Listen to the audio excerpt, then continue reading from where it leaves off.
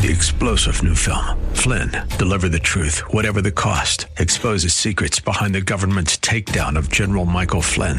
Flynn knew what the intel world had been up to. He ordered the first audit of the use of contractors. This set off alarm bells. He told the truth. He was the most dangerous person for Donald Trump to hire. They had to get rid of Flynn. Flynn, deliver the truth, whatever the cost. Available now. Watch it today. Go to salemnow.com. salemnow.com.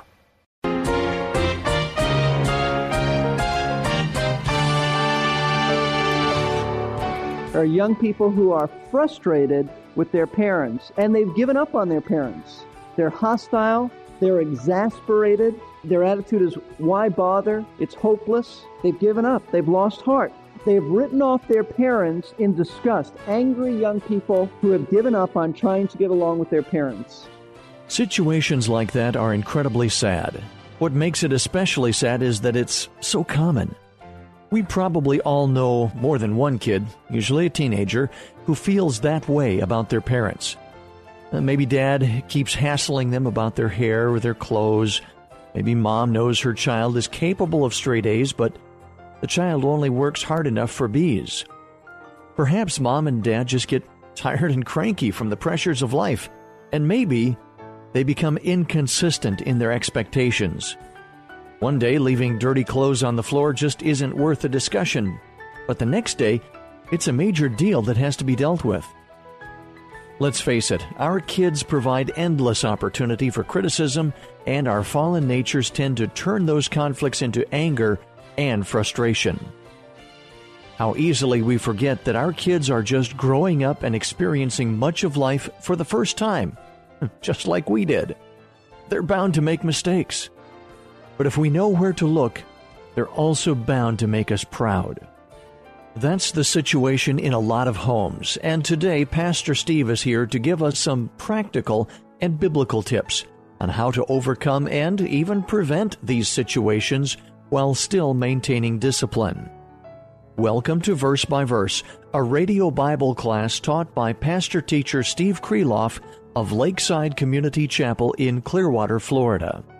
Last class, in our first part of this message on biblical parenting, Pastor Steve dealt with the issue of who is responsible for raising our children. Today, in the middle part of our class, we'll hear some helpful answers to the question, what should we not do in raising our children? What are some things that we parents tend to do to exasperate our children? Here's Pastor Steve with today's lesson. But even though there are a number of people on the Father's team, and this is what you want to catch, men and women.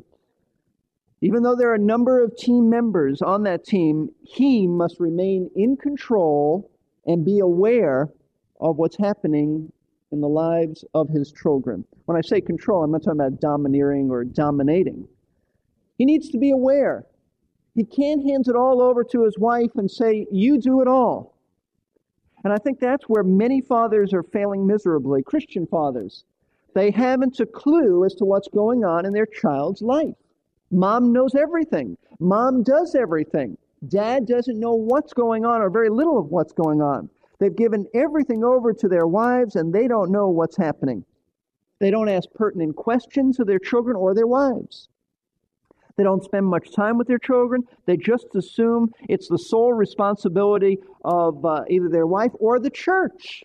The church will do it. Sunday school will teach them.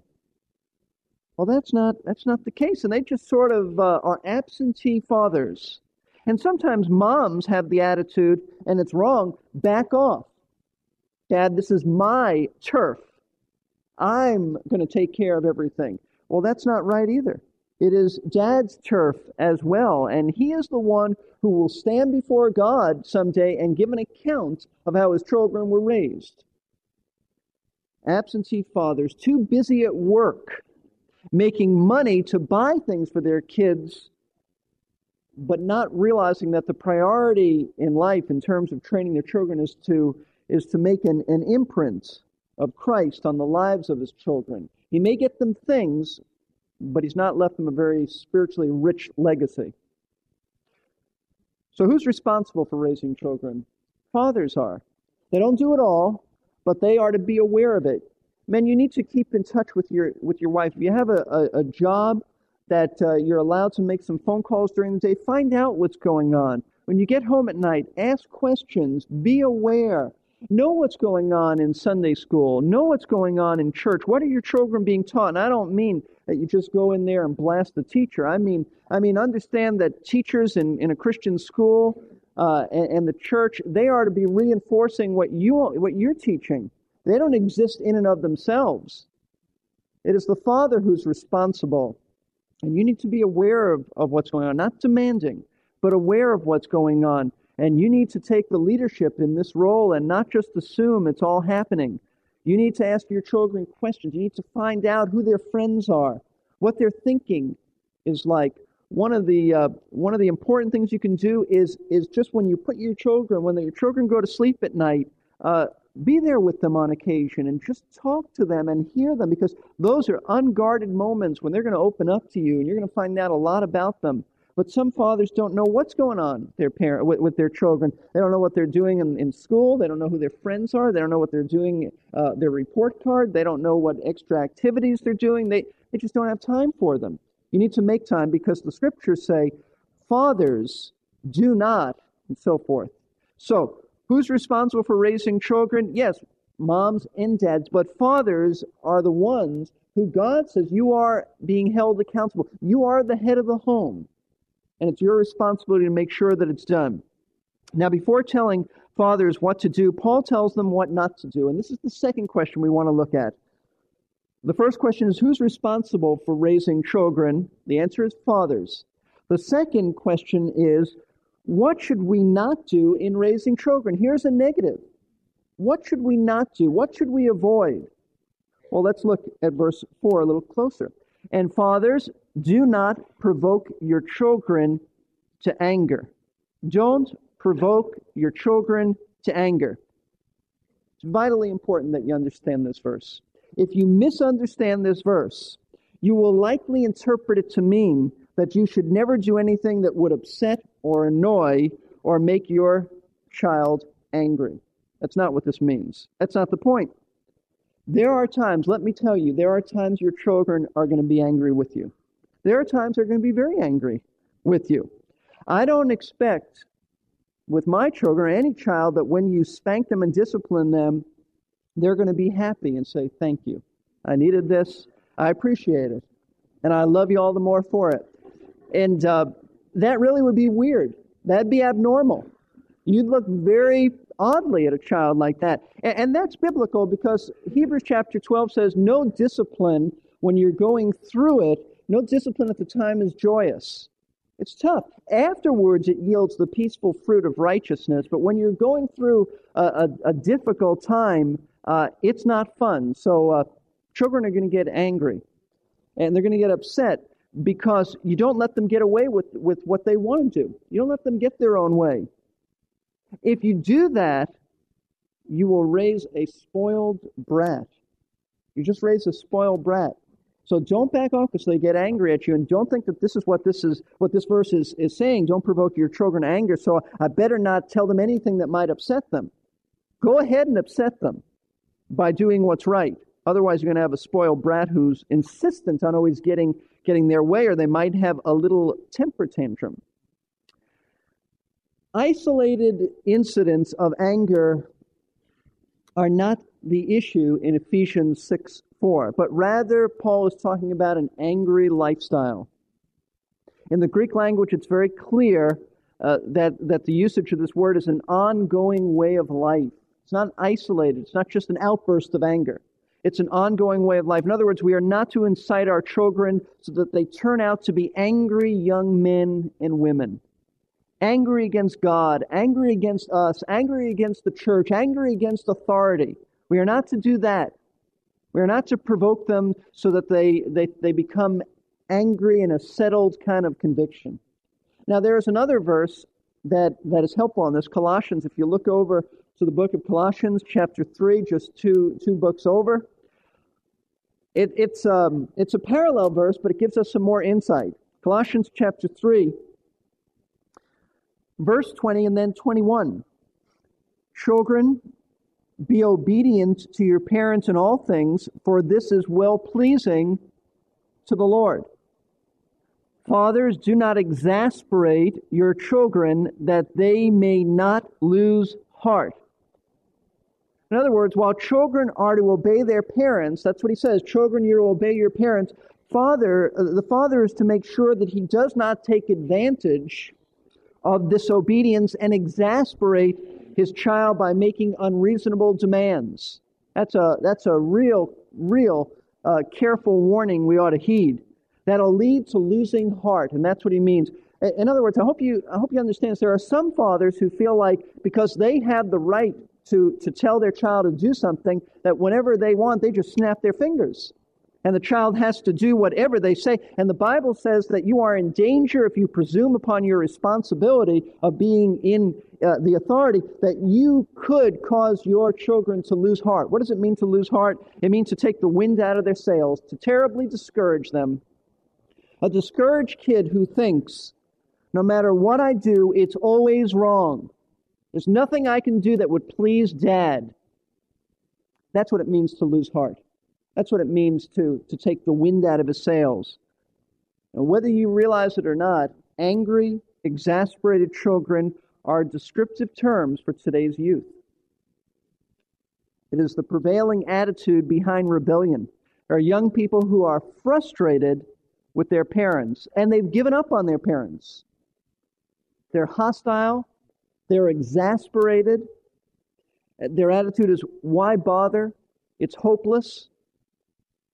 They've given up. They've lost heart. They've written off their parents in disgust. Angry young people who have given up on trying to get along with their parents. Now, does that mean, and I want to be careful about this, that you don't hear me saying every time you find the rebellious child it's his parents' fault? That's not what we're saying. What we are saying, though, is that parents ought to be careful that they are not part of the problem, that they have not done anything to exasperate their child. If a child on his own chooses to be rebellious and angry, and that's his responsibility. He's answerable to God for that. So I'm not saying every time you find a rebellious child, it's always the parent's fault. No, a child has to respond properly to what God is doing in his life. But we better be careful that we are not guilty of provoking our children to an exasperation in which they are angry and they are frustrated and they are hostile because of us.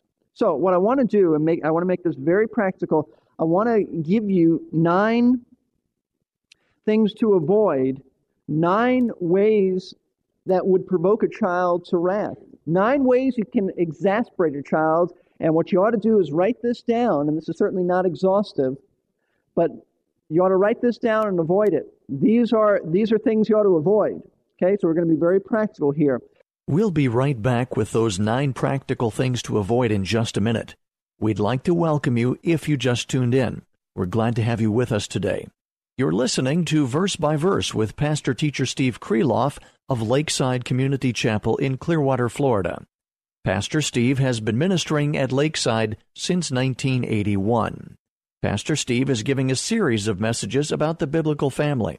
We've had some great teaching in the areas of husband-wife responsibilities, money matters, and other topics. Today, we're in the middle of the first part of a 2-part message on raising our children. The Bible provides us with a wealth of instruction, and Pastor Steve has been bringing them to light for us, as well as offering practical applications. Here's Pastor Steve now with the first of 9 very practical tips on things that we can do to avoid provoking our children to habitual anger and resentment. Number 1, lack of consistent discipline exasperates a child. Lack of consistent discipline exasperates a child. Child needs to know where he stands.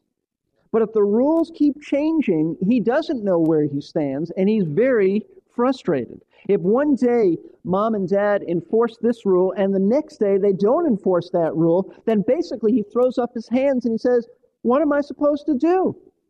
I don't know what's the use of trying to keep the rules. You never know what they are, because they change all the time. They change all the time. This is like, if you've ever watched the baseball game, you will see a frustrated pitcher at times talking to the umpire. That's not a good thing to do. You get thrown out of games like that. But you'll see, and I've been told this by a professional pitcher, that the most frustrating thing, this is why they talk to the umpire, because he moves his strike zone around. On one pitch, he gives them a strike. This very same spot, the next time he calls it a ball. Well, that's very frustrating because the pitcher doesn't know where to throw. Now, he doesn't get frustrated if the umpire is consistent. He may think that the umpire has a very wide strike zone or very narrow strike zone, but he can live with that. What he can't live with is, don't change the strike zone on me, because I don't know what to do with it. And that's where you'll see some conflicts between umpires and ball players. Well, that's true with a child. If you change the strike zone on a child and you change the rules, he doesn't know what to do. He's frustrated. He's very frustrated. And when they don't know what to do and expect of them, they'll become exasperated. You see, God doesn't do that with us, does he? God tells you in his word what he expects. But imagine if God didn't tell you. Imagine if God changed the rules on you, but he forgot to tell you that the rules were being changed. You'd be very frustrated. In the book of Proverbs, the father is telling his son what he expects, how to live. There's no guesswork there. He doesn't change the guidelines. Why are parents inconsistent? Well, sometimes it's just plain laziness. It's hard being consistent. Sometimes just plain laziness. But I thought Jay Adams, once again I'm going to quote from him, I thought he had tremendous insight in how it can very easily happen. Listen closely. Today, little Mary, he writes, comes home with a pretty flower that she picked from Mommy down by the stream. She comes running in across the kitchen floor, which has just been waxed, not looking at the floor but at Mommy's face, which she hopes will light up in a burst of joy and gladness. But Mommy doesn't see the flower. She can only see the mud, which by now is all over the kitchen floor. Mary is verbally torn apart, limb by limb. What is her reaction? I try to be nice to Mommy, and I was practically murdered for it. Mom rethinks her actions that night. I nearly kicked her across the room. She didn't deserve that. Mom could have recouped by admitting her wrong to Mary and straightening things out, but she did not, and this led to adverse results. Tomorrow, Mary may do something really serious. She may lie, give rebellious backtalk to her mother, or whatever. But because she overpunished Mary yesterday, today Mom may let her get away with it. It is precisely that sort of inconsistent discipline with which our children are being raised and about which they begin to think, what's the use? They begin to put 2 and 2 together and find that they make 10. They think today you get murdered for doing nothing, but tomorrow you get away with murder. You never know what you're going to get. You never know what the limits are. You never know what the penalties might be. What's the use? You might as well do what you want to anyway. So they give up on Mom or Dad, and they become exasperated over changing limits. I read that because I think that is prevalent in a lot of families, that there is an overcompensation because you did not deal with it as you should. Therefore, tomorrow you'll over-deal with it or under-deal with it. The thing to do is, Mom should have said to Mary, please forgive me. I was wrong. I should have never done that. And here are the guidelines. So, lack of consistent discipline exasperates a child. Have guidelines. Let your children know what the guidelines are. If you change it, tell them. Tell them before they break it or before they obey it. Number 2, second way to exasperate your child. Never allow your child to fail, and you will exasperate him or her.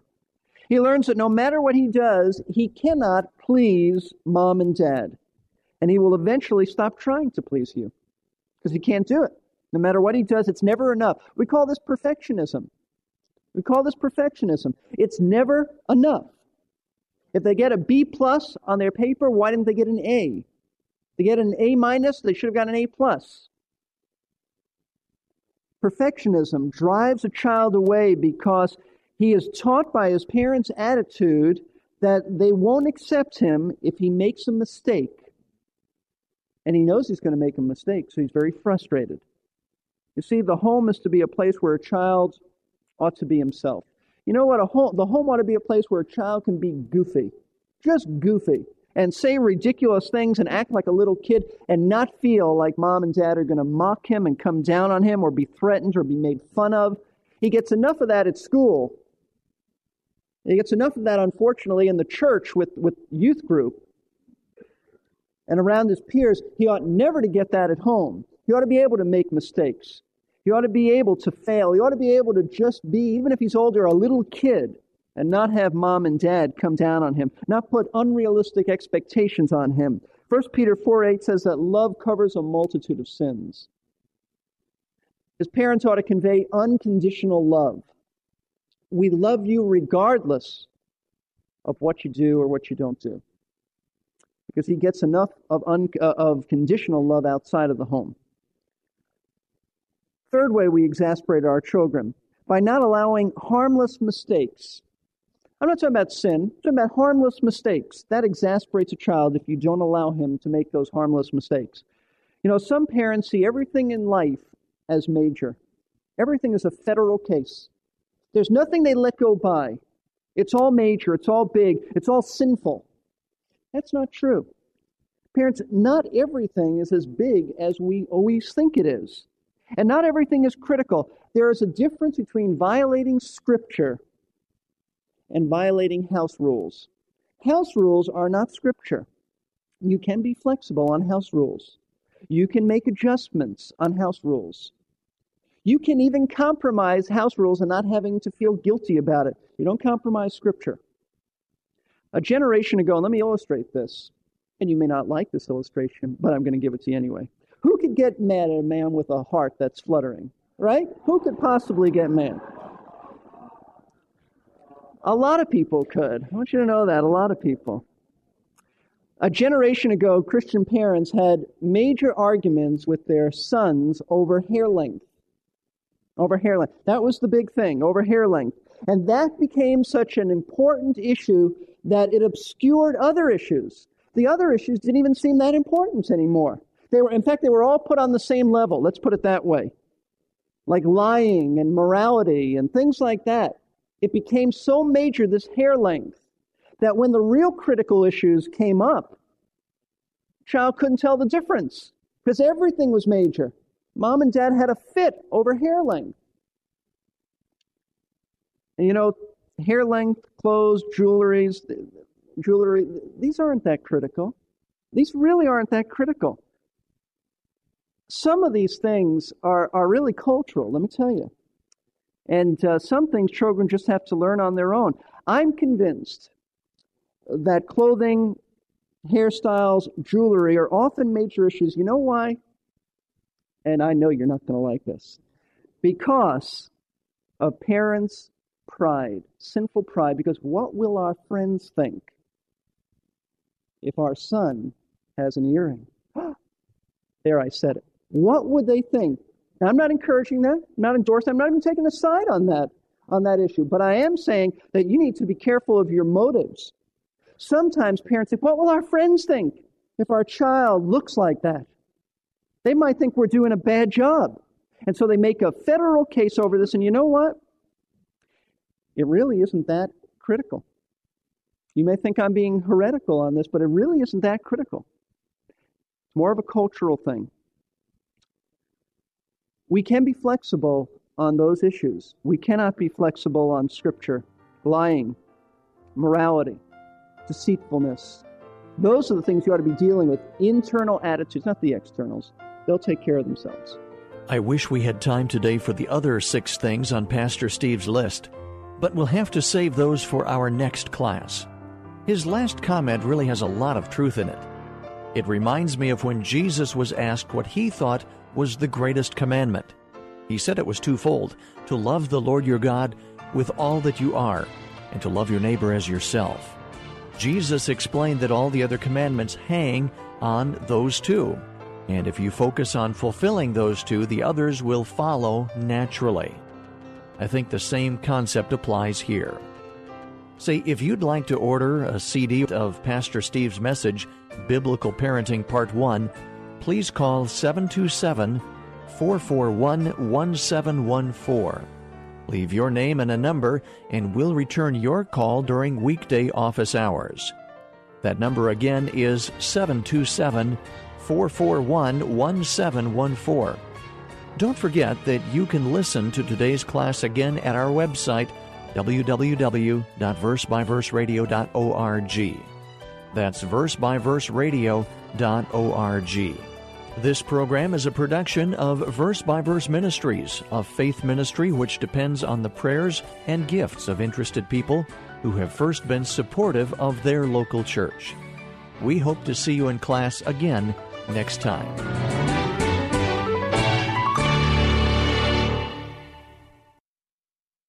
We're here to give you strength between 3-star General Michael J. Flynn, head of the Pentagon Intelligence Agency, knew all the government's dirty secrets. He was one of the most respected generals in the military. Flynn knew what the intel world had been up to. He understood its funding. He ordered the first audit of the use of contractors. This set off alarm bells. The explosive new documentary, Flynn, Deliver the Truth, Whatever the Cost, uncovers the facts behind this scandal. Flynn told the truth. He was the most dangerous person for Donald Trump to hire. I find out the worst enemy that I'm going to face in my life is right here in America. They took my assessment and they wanted me to change it. And I was like, I'm not changing it. They had to get rid of Flynn. With in-depth interviews, archival footage, and never-before-seen personal records of the man behind the headlines. I just felt like I was drowning. Flynn, Deliver the Truth, Whatever the Cost. Available now. Watch it today. Go to salemnow.com. salemnow.com.